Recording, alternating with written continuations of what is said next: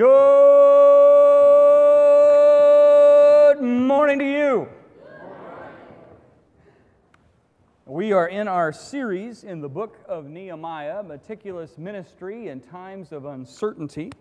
And we are in Nehemiah 6. We are on 4 Sundays on leadership lessons from Nehemiah's notebook, and we are on Sermon 2 in that endeavor. But before we dive into Nehemiah, there's a little bit of trivia you might want to know. Did you know that Nehemiah might be one of the shortest people in all the Bible? After all, he's Nehemiah, right, Joey? Gets better. Now, Nehemiah is not the shortest man in Scripture. There's also Bildad the Shuhite, right? Read about him. And then probably the award for the shortest fellow in Scripture goes to the guard who slept on his watch. That guy had to be pretty short, right? Okay. So Nehemiah's physical stature is the subject of much conjecture, but his status as a leader is not. Nehemiah is one of Scripture's great leaders. God used Nehemiah to achieve in 52 days what 50,000 Israelites could not do in 95 years. And so it's no surprise that we can glean many valuable, biblical, practical leadership lessons from Nehemiah's notebook. And if you would turn with me in the Word of God to Nehemiah 6 and verse 15. Nehemiah 6 and verse 15. And if you don't have a copy of God's Word, just reach out in front of you, and in the Blue Pew Bible, I believe if you turn to page 508, you will find Nehemiah chapter 6. As you turn in the Word of the Lord, let's turn to the Lord of that Word and ask Him to guide our time together in prayer. Father, we invite You as Lord of this church to speak. We ask, Lord, that You would speak, for Your servants are listening. We ask that You would give us ears to hear the truth of Scripture, that we would push back against the culture and the conjecture and the lies of the enemy, and we would listen to the voice of truth, for Your Word is truth. Your Son is truth. He is the way, the truth, and the life, and the truth shall set us free. I pray, Lord, that there might be some here today that the enemy has binded and blinded, that they would be liberated by the truth of Scripture today, that where fear has hold reign, that faith might reign. We pray these things in Jesus' precious name. Amen. Now the Word of God says in Nehemiah 6, verses 15 through 19. So the wall was finished on the 25th day of the month of Elul, in 52 days. And when all our enemies heard it, and all the nations around us, were afraid and greatly fell in their own esteem, for they perceived that this work had been accomplished with the help of our God. Moreover, in those days, the nobles of Judah sent many letters to Tobiah, and Tobiah's letters came to them. Now remember, Tobiah was one of the sinister trio. There was Geshem the Arab, there was Sanballat the Horonite, the governor of Samaria, and there was Tobiah, his toady. And those three were always causing problems for the people of God. And so there's these letters. Look at verse 17 again. Moreover, in those days, the nobles of Judah, these are people of God who were in positions of leadership within the people of God, and yet they were compromised. They were sending many letters to Tobiah, and Tobiah's letters came to them. For many in Judah were bound by oath to him. Now, he's opposed to the work of God, but they had gotten their lives so mixed up that they were bound by oath to them. Now, how did that happen? Well, because he was the son-in-law of Shekinah, the son of Ara, and his son Johanan had made the daughter of Meshullam, the son of Berechiah, his wife. They had intermarried with not just foreigners and pagans, but with people that were actually opposed to the work of God. Verse 19, also they spoke of his good deeds in my presence. That is, whenever Nehemiah was doing his job, somebody within the nobles of Judah would speak highly of Tobiah the toady, and Tobiah sent letters to make me afraid. All right, so that's our text for this week. I'd like for you to look in your outlines in your bulletins, and you're going to have a little bit of review. If you weren't here with us last week, it'll bring you up to speed. Last week, we started with leadership lessons from Nehemiah's notebook. We're going to look at about 16 of these over 4 weeks. And last week, we looked at the first 4. The first thing we saw is that biblical leaders complete their God-given mission. They don't just give it a good start. In 52 days, Nehemiah completed the wall, and that was what God had asked him to do. We see, point 2, that biblical leaders rally God's people to do things only God can do. What the people of God, 50,000 of them, couldn't do in 95 years, God did in 52 days. It seemed impossible, but friends, with God, all things are possible. And they did the impossible, and that wall was put up. Number 3, biblical leaders achieve things in such a way that even their detractors reluctantly recognize the hand of God in these achievements. We see in our text today how they say, how God did this. And they fell in esteem, and God's name was revered, which brings us to point 4. Biblical leaders achieve things in such a way that God gets the glory. Not the leader and not the organization they lead, but that God gets the glory. When you walk through Scripture, you'll see over and over again, God shows off. God shows off His glory. If you're paying attention, it is not Moses, it is Jesus who is the hero in Scripture. It is not Joshua, it's Yeshua. You can go through every page of the Bible, and there's only one hero, and that's God. He uses people, but people should never rob Him of His glory. All right, so today we come in, and we are at point 5 on our outlines, and it is this. Biblical leaders understand that the completion of one task is not the end of opposition. The biblical leaders must understand that the completion of one task is not the end of all opposition. Verses 17, 18, and 19 show us that though Satan may not have stopped the wall, he did not stop opposing God's work at all. He's going to continue trying to slow things down. Look again at verse 17.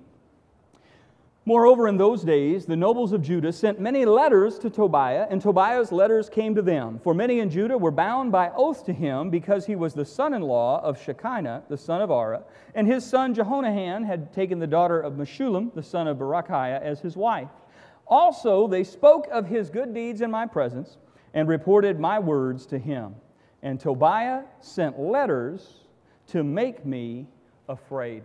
I don't know if this is how it works in your world, but as I've talked to many of you and I've looked at my own life, sometimes we think, if we just got past this point, if we just got over this hump, if we just scaled this hurdle, it's all going to be rosy. And do you know what I found? That's a fallacy. There's always another hill to climb. There's always another challenge to be given. As long as we're on this side of heaven, God still has stuff to do. And so when we complete a God-given mission, God has more in store for us. And so because God has more in store for us, Satan has more he will throw at us. And that's what you see in our text today. Biblically, we see, if you study Scripture, that after a great victory often comes a time of great vulnerability. So biblical leaders must understand that the completion of one task is not the end of all opposition. For instance, if you go back in the Old Testament, you see one of the greatest victories of God's people in all of Scripture. If you go back to Mount Carmel, you go back to the prophet Elijah, you go back to 1 Kings 18, and the prophet Elijah defeats the 450 prophets of Baal and Asherah. Fire comes down and proves there is one God, and the people of God move from their wavering, and they turn against Ahab and Jezebel's false prophets at that moment. And what is the very next thing that happens in Scripture? At the mere threat from Jezebel. See, Satan doesn't stop. As soon as the great victory came, the great enemy came back, and he was threatened, and this man that stood down all those false prophets ran away. And he asked God to kill him. He was depressed to the point of wanting to take his own life, and he sat under a tree, and he moved away from everyone else in the community, and he wanted to die.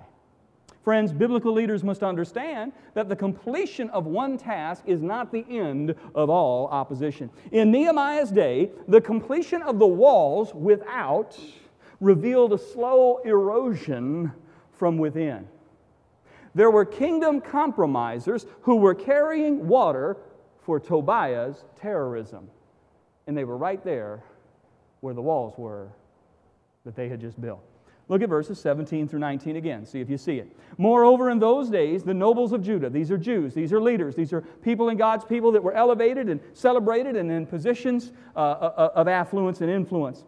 And they were sending many letters to Tobiah, Tobiah the toady, Tobiah the problem. And Tobiah sent letters back to them. They were mutually working together. For many in Judah were bound by oath to him. because he was the son-in-law of Shechaniah, the son of Ariah, the son of Jehonahan. He had taken the daughter of Meshullam, the son of Barakah, as his wife. And also, they spoke of his good deeds. They said, that guy, he's a pretty good guy. He's not a good guy. God's word said he's not a good guy. But the leaders in Judah said, well, he's a good guy. Why? Because they had enmeshed themselves into the life and fabric of the enemy, and so they couldn't say anything truthful or they would look bad. And also they spoke of his good deeds in my presence and reported my words to him. So whatever Nehemiah did, they would kind of send that back to this guy to see if he could get in trouble. And Tobiah sent letters to make me afraid. Now, our own seminary is Trinity, and probably our biggest luminary is the theologian D.A. Carson.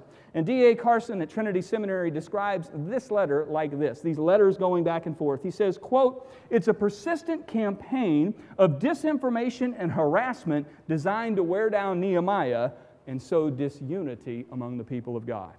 Now, notice how Satan was working in this passage by having Tobiah send letters to make me afraid. Friends, did you know that Satan loves to deal in fear? Satan wants to freeze us with fear, and God wants to free us through faith. And you got to make a choice every day. When Satan sends fear, will you be frozen and paralyzed and unable to move forward for God in your generation, or will you be unfrozen by faith in a God who's greater than Goliath?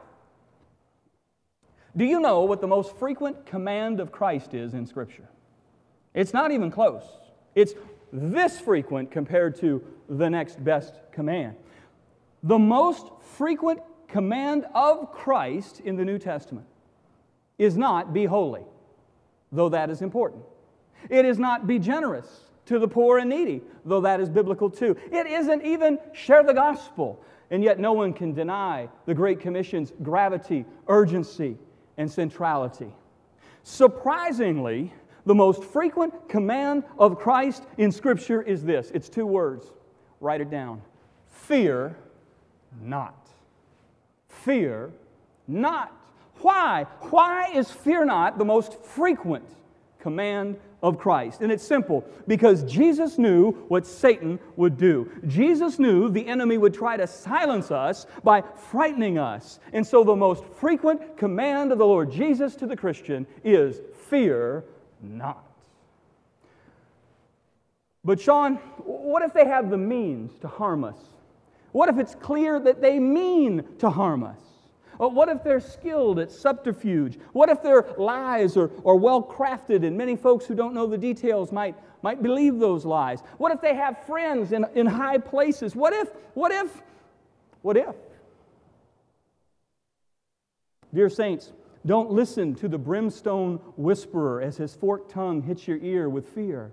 Listen to the words of Scripture. Listen to your Lord in Matthew 10:26. Have no fear of them, for nothing is covered that it will not be revealed, or hidden that will not be known. Lying liars from Liarville may get traction with their fiction, but the truth always wins in the end.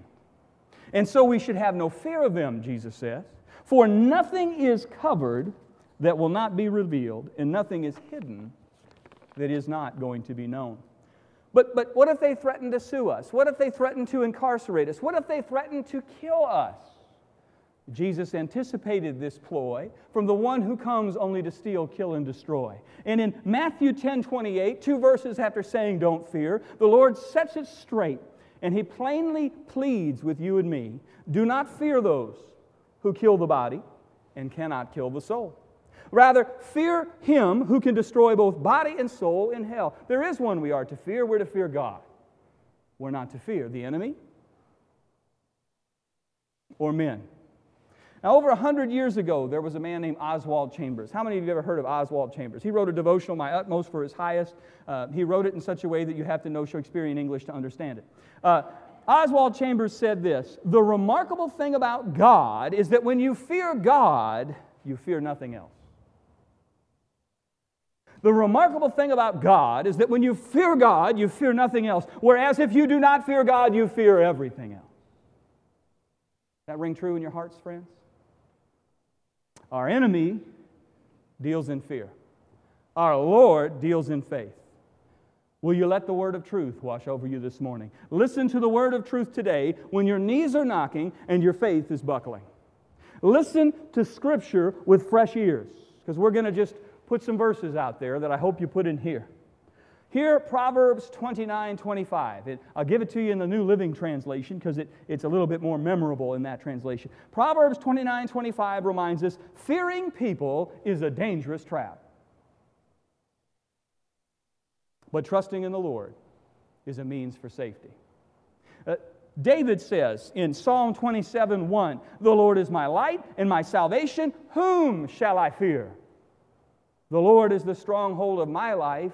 Of whom shall I be afraid? Remember the words of the angelic messenger that God sent to the man Daniel when times were difficult, when the enemy seemed to be winning, when the people were in captivity. And God sent to this faithful man who was being faithful when all things were falling apart. And in Daniel 10:29, an angel was sent. And the angel said, "O man, greatly loved." So here he is in captivity. Here he is. Everything is going bad, but he's still greatly loved by God. His position didn't change his eternal position. His current situation did not change his eternal position. God saw who he was, even if it was hard. "O man, greatly loved, fear not. Peace be with you. Be strong and of good courage," is what that angel, a ministering spirit sent to strengthen the saints, was sent by God to say to Daniel in captivity. Remember in the New Testament, Hebrews 13:6, so we can confidently say, "The Lord is my helper, I will not fear. What can man do to me?" Remember Psalm 118, verses 5 through 8. "Out of my distress I called to the Lord, and the Lord answered me, and He set me free. The Lord is on my side, I will not fear. What can man do to me? The Lord is on my side as my helper. I shall look to Him and triumph over those who hate me. It is better to take refuge in the Lord than to trust in man." I don't know what you're facing, but you're not the first one to face it. And I don't know what you're fearing, but you're not the first one that the brimstone whisperer has hit with a forked tongue to say, "Fear, flee," instead of "have faith and fight." When we're tempted to fear men instead of fearing God, I want you to remember Isaiah 8:11 through 13.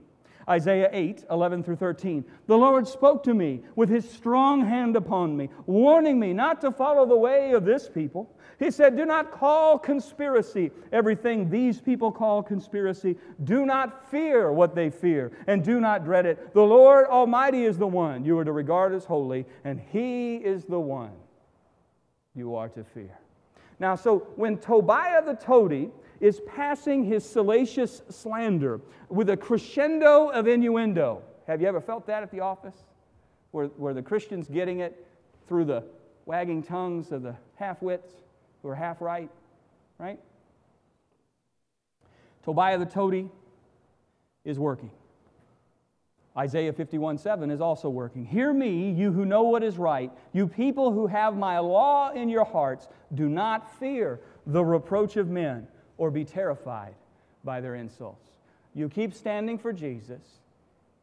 You keep your conscience clean in how you conduct yourself, full of grace and full of truth, and the tongues can wag, but the truth still stands. Remember Isaiah 51:12. "I am He who comforts you. Who are you that you are afraid of man who dies, and the Son of Man who is like grass?" God asks. Remember Romans 8:31. "If God is for us, who can really be against us? What foe is greater than God?" Remember, friends, that fear of man always leads to sin against God. Did you know that? Fear of man always leads to sin against God. 1 Samuel 15:24. This might be a verse to write out in your Bible. 1 Samuel 15:24. "Saul said to Samuel, I have sinned, for I have transgressed the commandment of the Lord, because I feared the people, and I obeyed their voice instead of the voice of God." Remember Deuteronomy 31:6. "Be strong and courageous. Do not fear or be in dread of them, for it is the Lord your God who goes with you, and He will not leave you, and He will not forsake you." Friends, there will always be a Tobiah the toady sending letters to make us afraid. There will always be that. And so Jesus says 2 words. What are they? Let's try that again. Jesus said 2 words, and they are, You're going to have to hold on to that because we are a people of faith. Or we can be a people paralyzed by fear. And you get to choose what reigns in your heart. The Lord Jesus by faith, or the fear of whatever, cancer, men, loneliness, government, culture. What are you going to fear, God or man? Fear not. Trust in the Lord and in His mighty hand. Now, the reason these letters intended to make them fretters were even possible, the reason Tobiah could be a thorn in the flesh to Nehemiah, who was called of God, sent by God, used of God, was that Tobiah the toady had insidiously intertwined himself amongst the very people of God in our story. That was how he was able to be such a powerful foe.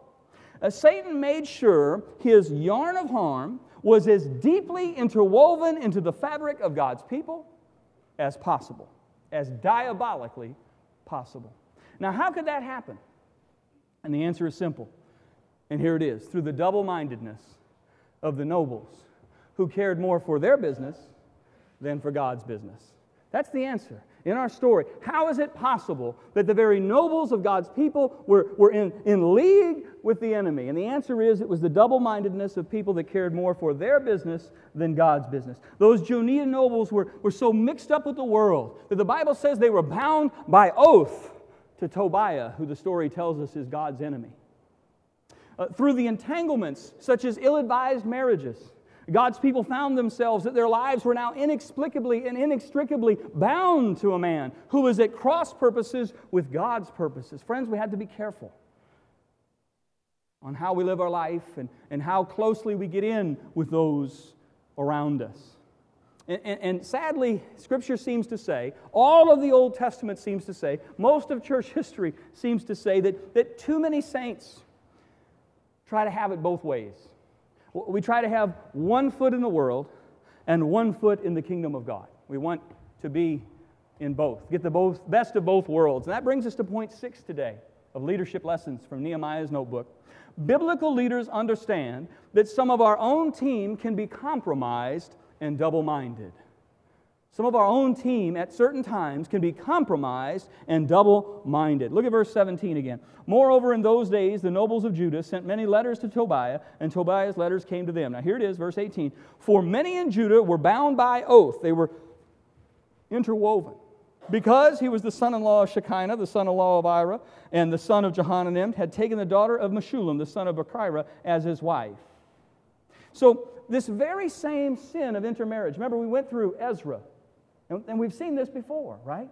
And there was a horrible separation that had to happen, and people were weeping. And the same sin of intermarriage with unbelievers had so shattered so many homes back in Ezra's day, and now we have Nehemiah 13 years later and 52 days, and what do you see again? You see the return of the old things, because we don't always get past the old things. The lure of the things that used to hold us back is still a lure, amen?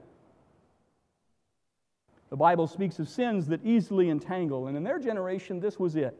Now, these intermarriages, they were sinful. These oaths they've taken, well, they're terrible. This was spiritual compromise. It was trying to have your cake and eating it too. Now, before we tut-tut and put on a pharisaical strut and go, those baddies, good thing we're not like that. Remember that very often in our lives, the book of Hebrews says there's a recurrent sin that easily entangles. Now, it may be different for you than it is for your neighbor, but there's something that the enemy seems to often find is effective in your life to trip you up. So we need to be quite careful. Anyone can find themselves in this position of juxtaposition where our purposes are at cross purposes with God's purposes due to unholy allegiances and unwise alliances. It is easy to get sucked into the world, isn't it? It is easy. For instance, there was a time when God gave His people a leader after His own heart. Who was that?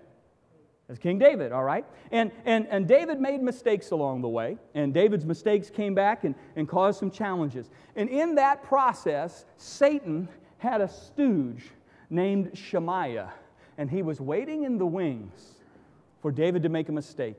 And he was ready to pounce and ready to pelt David with harsh words and sharp rocks when he had his chance. Satan had him just sitting there waiting for the opportunity.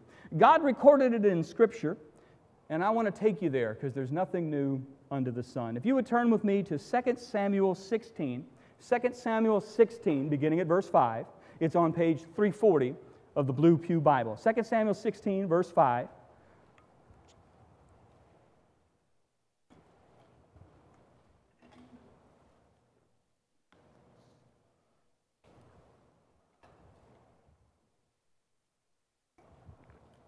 The Bible says, when King David came to Bahurim, there came out a man of the family of the house of Saul. That's the one that God had rejected because he wouldn't follow God. And so he had these allegiances to his own blood kin that were higher allegiances they were to the Son of God. This man's name was Shimei. He was the son of Gera. And he came and he cursed continually. Not once or twice, he did it all the time.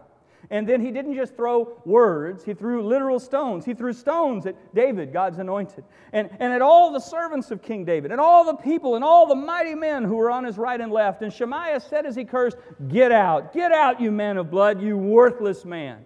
Now there's some truth to that because David was the man God used to subjugate, to conquer, to overwhelm the enemy. So he was a man of blood. That's why he wasn't able to build the temple. But he wasn't a man of blood because he was a bad man. He was a man of blood because he was God's man. He did what he was told to do. Now, the reason David is fleeing is because he had problems in his family, but being a man of blood wasn't the problem. Get out, you man of blood, you worthless man. The Lord has avenged on you all the blood of the house of Saul, in whose place you have reigned. And the Lord has given the kingdom into the hand of your son Absalom. See, your evil is on you. You are a man of blood. And then Abishai, the son of Zeruiah, said to the king, why should this dead dog curse my lord and king? Let me go over and take off his head. Because David was surrounded by mighty men, men of valor, men who had taken out. And some dog-dealing, cursing, stone-throwing fool, he's pushing it, isn't he?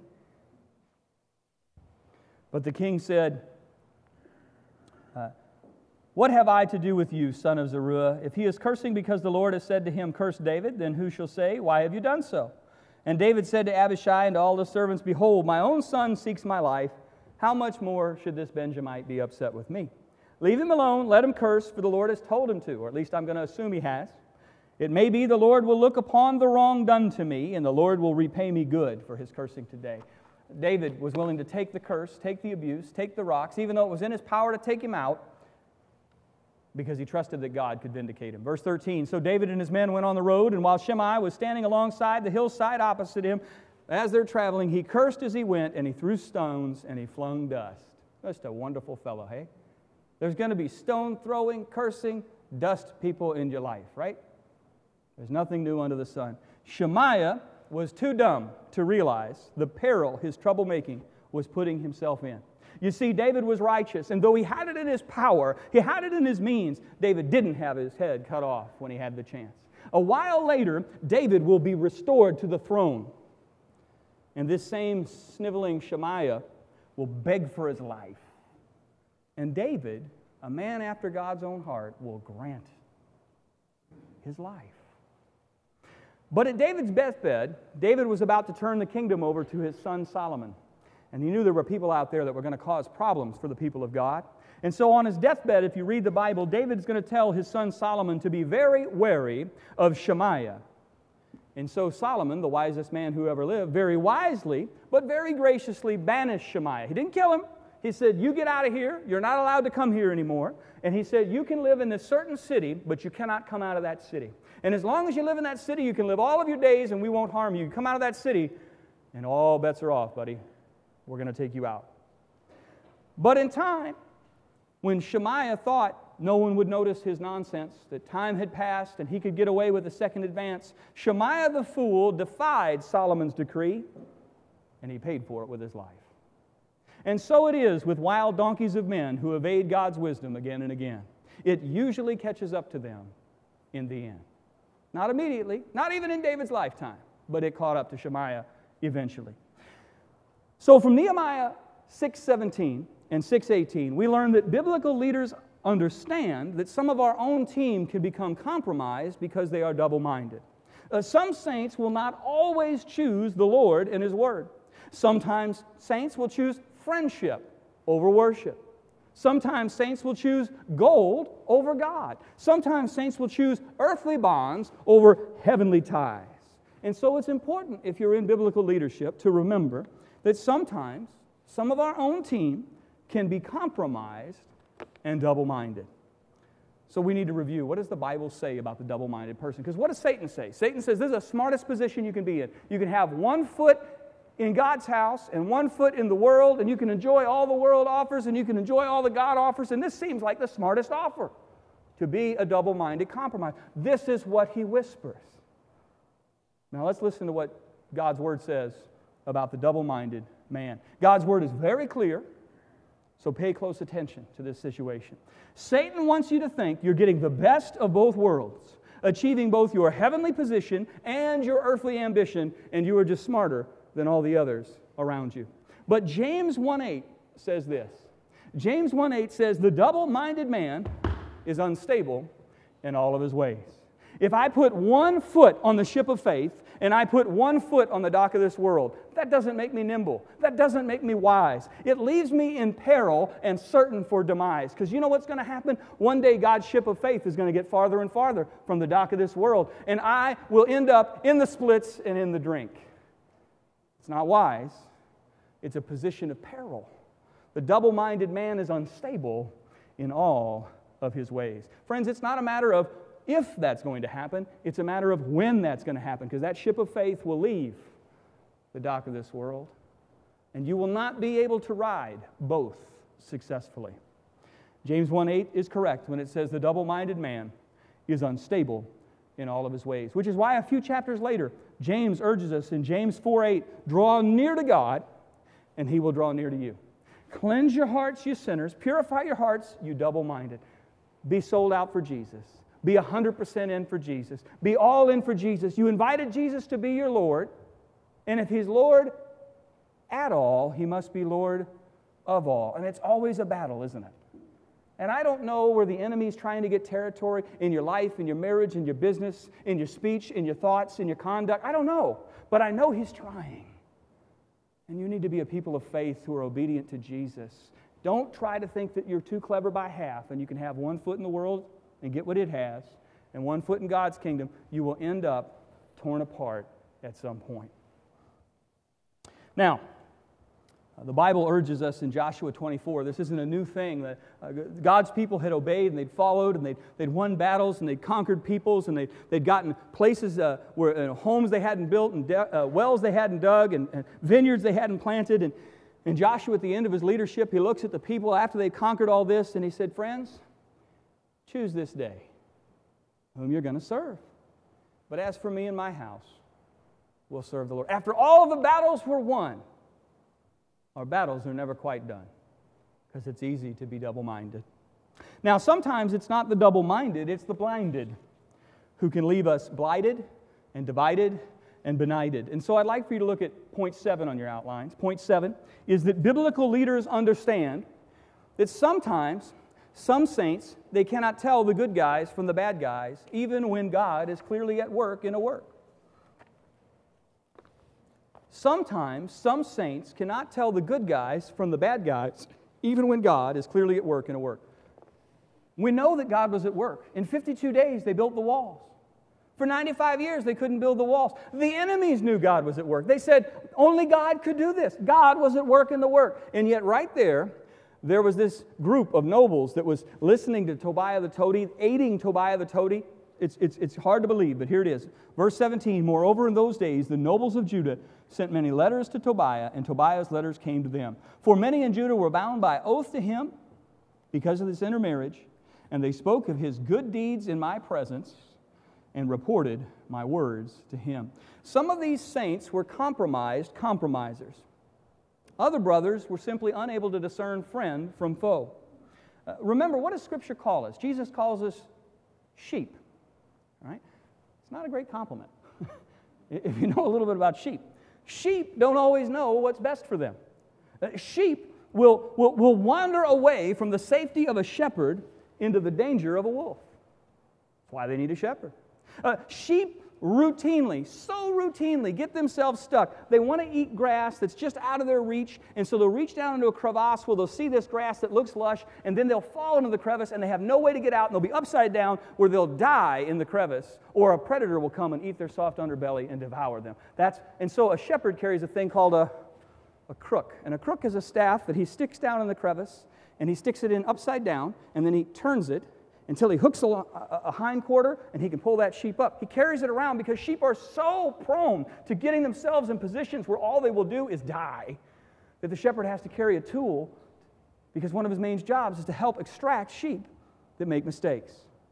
Now, we got a house cat. Some of you know Oreo, our house cat. She's an Instagram celebrity. She sits very indiscreetly. She's got a bizarre way that she sits on our couch. Now, our house cat is a little bit like this. Oreo will needlessly run from the neighbor's cat. The neighbor's cat comes over, and our cat comes in. It's a big problem. And that cat, is purring and putting its head, like it's not going to hurt Oreo. Just wants to say hi. And yet, our cat will sit transfixed when the Essex Fells fox comes out. And she will just stand there and look at it like, wow. Doesn't run, doesn't, this is beautiful. And the fox is like, come a little closer. And my son has to come out and try and adjust that situation because the Essex Fells fox wants to turn Oreo into a double stuffed meal, doesn't he? And Oreo's just too dumb to know friend from foe. Oreo does not know friend from foe. And sometimes that is true of me and you. Sometimes some saints cannot distinguish a shepherd from a wolf. We see this challenge, friends, in almost every letter Paul wrote in the New Testament. In almost every letter Paul wrote to the New Testament, you see a recurring theme. Paul had to convince the Corinthians not to listen to the false apostles that had slipped in among them. Paul had to send Timothy to contend with the false teachers who caused endless quarrels and great dissension amongst the Ephesian Christians. He had to write to the Galatians who were falling hook, line, and sinker for the stinkers who were unbiblically advocating legalism instead of biblicism. You got to follow Judaism in order to be a Christian. He had to urge the Colossians not to listen to the deceptions of fine-sounding arguments and based on human deception and philosophical tradition, basic principles of the world instead of the Word of Christ. You read a letter and what do you see? You see Paul urging the church to listen to the voice of truth from Scripture. Because sometimes some saints, in some situations, find it hard to tell friend from foe, false worker from true worker. And so biblical leaders must understand that some saints cannot always tell the good guys from the bad guys, even when God is clearly at work in a work. All you can do in those situations, if you're a leader, is to love those people and continue to serve Jesus among them and trust that time will reveal what deceitful workmen themselves conceal. That's what you can do. All right. Sometimes all God's man can do is what Nehemiah did, which is cry out to the God for vindication and press on serving God and His people without hesitation and without reservation. And that's what Nehemiah will do in our entire book, even though he's constantly pushed by this trinity of enemies. So, that brings us to point 8. Point 8 today. Biblical leaders understand that some friends are lurking to be leaking, so we must watch our tongues. You're going to go to work, and you're the only Christian at work, and you're trying to shine for Jesus, and you're trying to be full of grace and full of truth, and somebody's going to misquote you with a half-truth. Right? Right? Right? And you're going to go, this isn't right, but it's tonight. And you're going to go, whoa. So I just want you to hear point 8 very clearly. Biblical leaders understand that some friends are lurking to be leaking, so we have to watch our tongues. We have to be shrewd as serpents and yet gentle as doves. Look at verse 17, and we're going to look at the very last bit of verse 19. Moreover, in those days, the nobles of Judah sent many letters to Tobiah. Tobiah's letters came to them because they were bound by oath, because of intermarriage. They spoke of his good deeds in my presence, and they did what? They reported my words to him. These Judean nobles were narking on, they were snitching on, they were ratting on, they were listening to everything Nehemiah, God's man, was saying, who was trying to say it to rally the people to do the work of God, and if he misspoke, or if they could twist what he spoke, they sure made sure it got back to Tobiah the toady. Every minute detail of Nehemiah's ministry was under constant scrutiny by Tobiah the toady because he inserted his people amongst God's people, and they would report on all Nehemiah would do and say. Friends, you're going to have to choose your words carefully, for there are those who oppose stealthily, sinisterly, and they're storing up your words. At work, at the PTA, you're just going to have to be careful in what you say. Sadly, in Nehemiah's day, there were those who were eagerly searching for a moment to pounce on an otherwise utterly innocuous comment. God's man is going to have his critics, friends. As far back as 1898, that's a while ago, right? 1898? There was a guy named Elbert Hubbard, and he was a movement in the arts and crafts movement and did a bunch of different things. He was a philosopher. And back in 1898, because there's nothing new under the sun, Elbert Hubbard said this: to avoid criticism, do nothing, say nothing, be nothing. You want to shine for Jesus in 2019? You got to do something. You got to say something. You got to be something, and you're going to get some criticism for it. Now, if you don't want any criticism, just do nothing for Jesus. Say nothing for Jesus. Be nothing for Jesus. But I don't think you want to make that trade, right? Satan's telling you every day at work, make that trade. Have one foot in the, and one foot in the, because there's nothing new under the sun. There was an eminent British politician named Benjamin Disraeli. I believe he was prime minister twice. And he said, you know, it's much easier to be critical than to be correct. He was trying to lead the nation, but he took a lot of flack as he tried. Yet, as unfair as it is, as hard as it is, we must ask God to set a guard on our tongues, because the Bible says the tongue is what? A restless evil full of deadly poison. Is that true of Christians' tongues? Does your tongue ever come out with restless evil and seems like it's full of like, whoops? Where did that come from? I didn't intend for that to come out. And so we have to remember the counsel of Scripture. And Scripture's like Proverbs 10:19. When words are many, sin is not absent. So he who holds his tongue is wise. Some water cooler conversations are better to be not involved in. Proverbs 12:6-7. Scripture's like Proverbs 12:6-7. The words of the wicked lie in wait for blood, but the mouth of the upright delivers them. The wicked are overthrown and are no more, but the house of the righteous will stand. Scripture like Proverbs 12:13. An evil man is ensnared by the transgression of his lips, but the righteous escapes from trouble. Scriptures like Proverbs 12:18-19. There is one whose rash words are like sword thrusts. You can't take those back. But the tongue of the wise brings healing. Truthful lips endure forever, but a lying tongue is but for a moment. Scriptures like Proverbs 15:28. The heart of the righteous ponders how to answer, but the mouth of the wicked just pours out evil things. Scriptures like Proverbs 21:23. Whoever keeps his mouth and his tongue keeps himself out of trouble. Scriptures like 1 Peter 3:10. For whoever desires to love life and see good days, let him keep his tongue from evil and his lips from speaking deceit. And scriptures like Ephesians 4:29.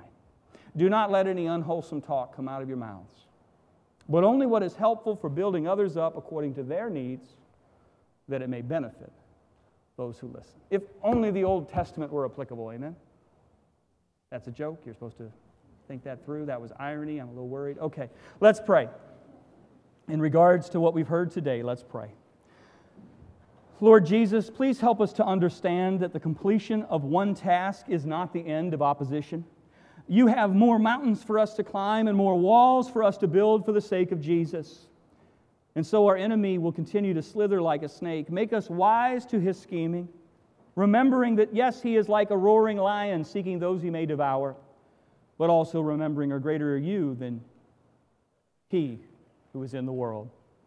Lord, help us to be wise to understand that some of our own team can be compromised and double-minded. Rescue us from our own double-mindedness today. Help us to recognize if we have become compromised, and instead help us to be all in for Jesus.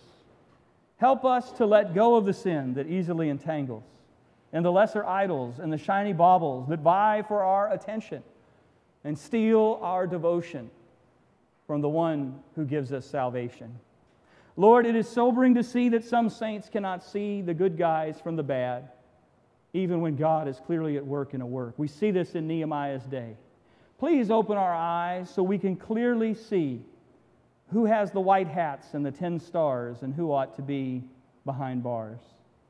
Give us eyes to see reality, to see motives and methods, to see if those line up with you or if they're just smoke and mirrors and sweet lies to our ears. Lord, you are the way, you are the truth, you are the life. Your word is truth. Sanctify us by the truth. Break the spell of those whose words are smooth as oil, who soothingly encourage us to be compromisers, to be double-minded.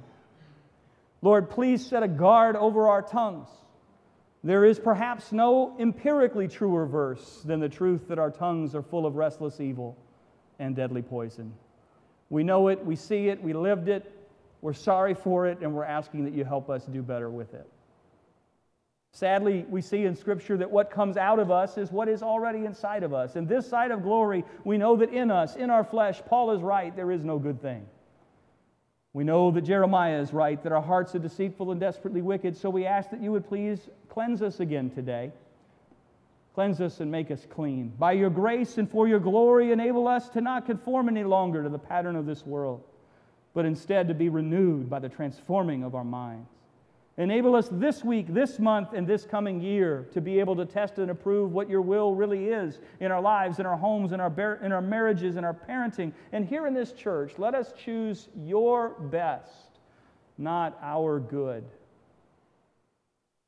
Lead us, Lord, to your good, pleasing, and perfect will, that your precious Son might be given the glory in our daily living, in our marriages, that we might raise up a generation that is a godly heritage, fired like arrows into the world strategically for Jesus, implanted and inserted in colleges and communities. And Lord, would you please help us to do immeasurably more than we could ask or imagine. We are frail, we are but dust, and you are mindful that we are but dust. So we ask that it would be Jesus in us and not us. We ask this in your name. Amen.